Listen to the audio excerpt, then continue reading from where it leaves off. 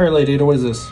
Well, this is a Circuit Playground Classic, which you might remember is our Atmega 32U4 based Circuit Playground. This was the first version, and we didn't make them for a while because we couldn't get Atmega 32U4s, but hey, chip shortage is over, so let's make some more.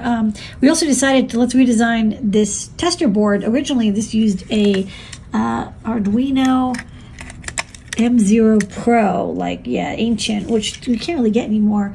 So we're going to update it to our RP2040 Brains board, which does the AVR programming and also can do the USB hosted enumeration check. So the board tests itself, and then after it's done, it enumerates, programs the flash, can do the whole thing in about 10-15 seconds, which is great. And then when it's done, you get a nice little rainbow. Look for the rainbow. Yeah, so look for the rainbow, and then once these are all tested, we'll get them back in the shop.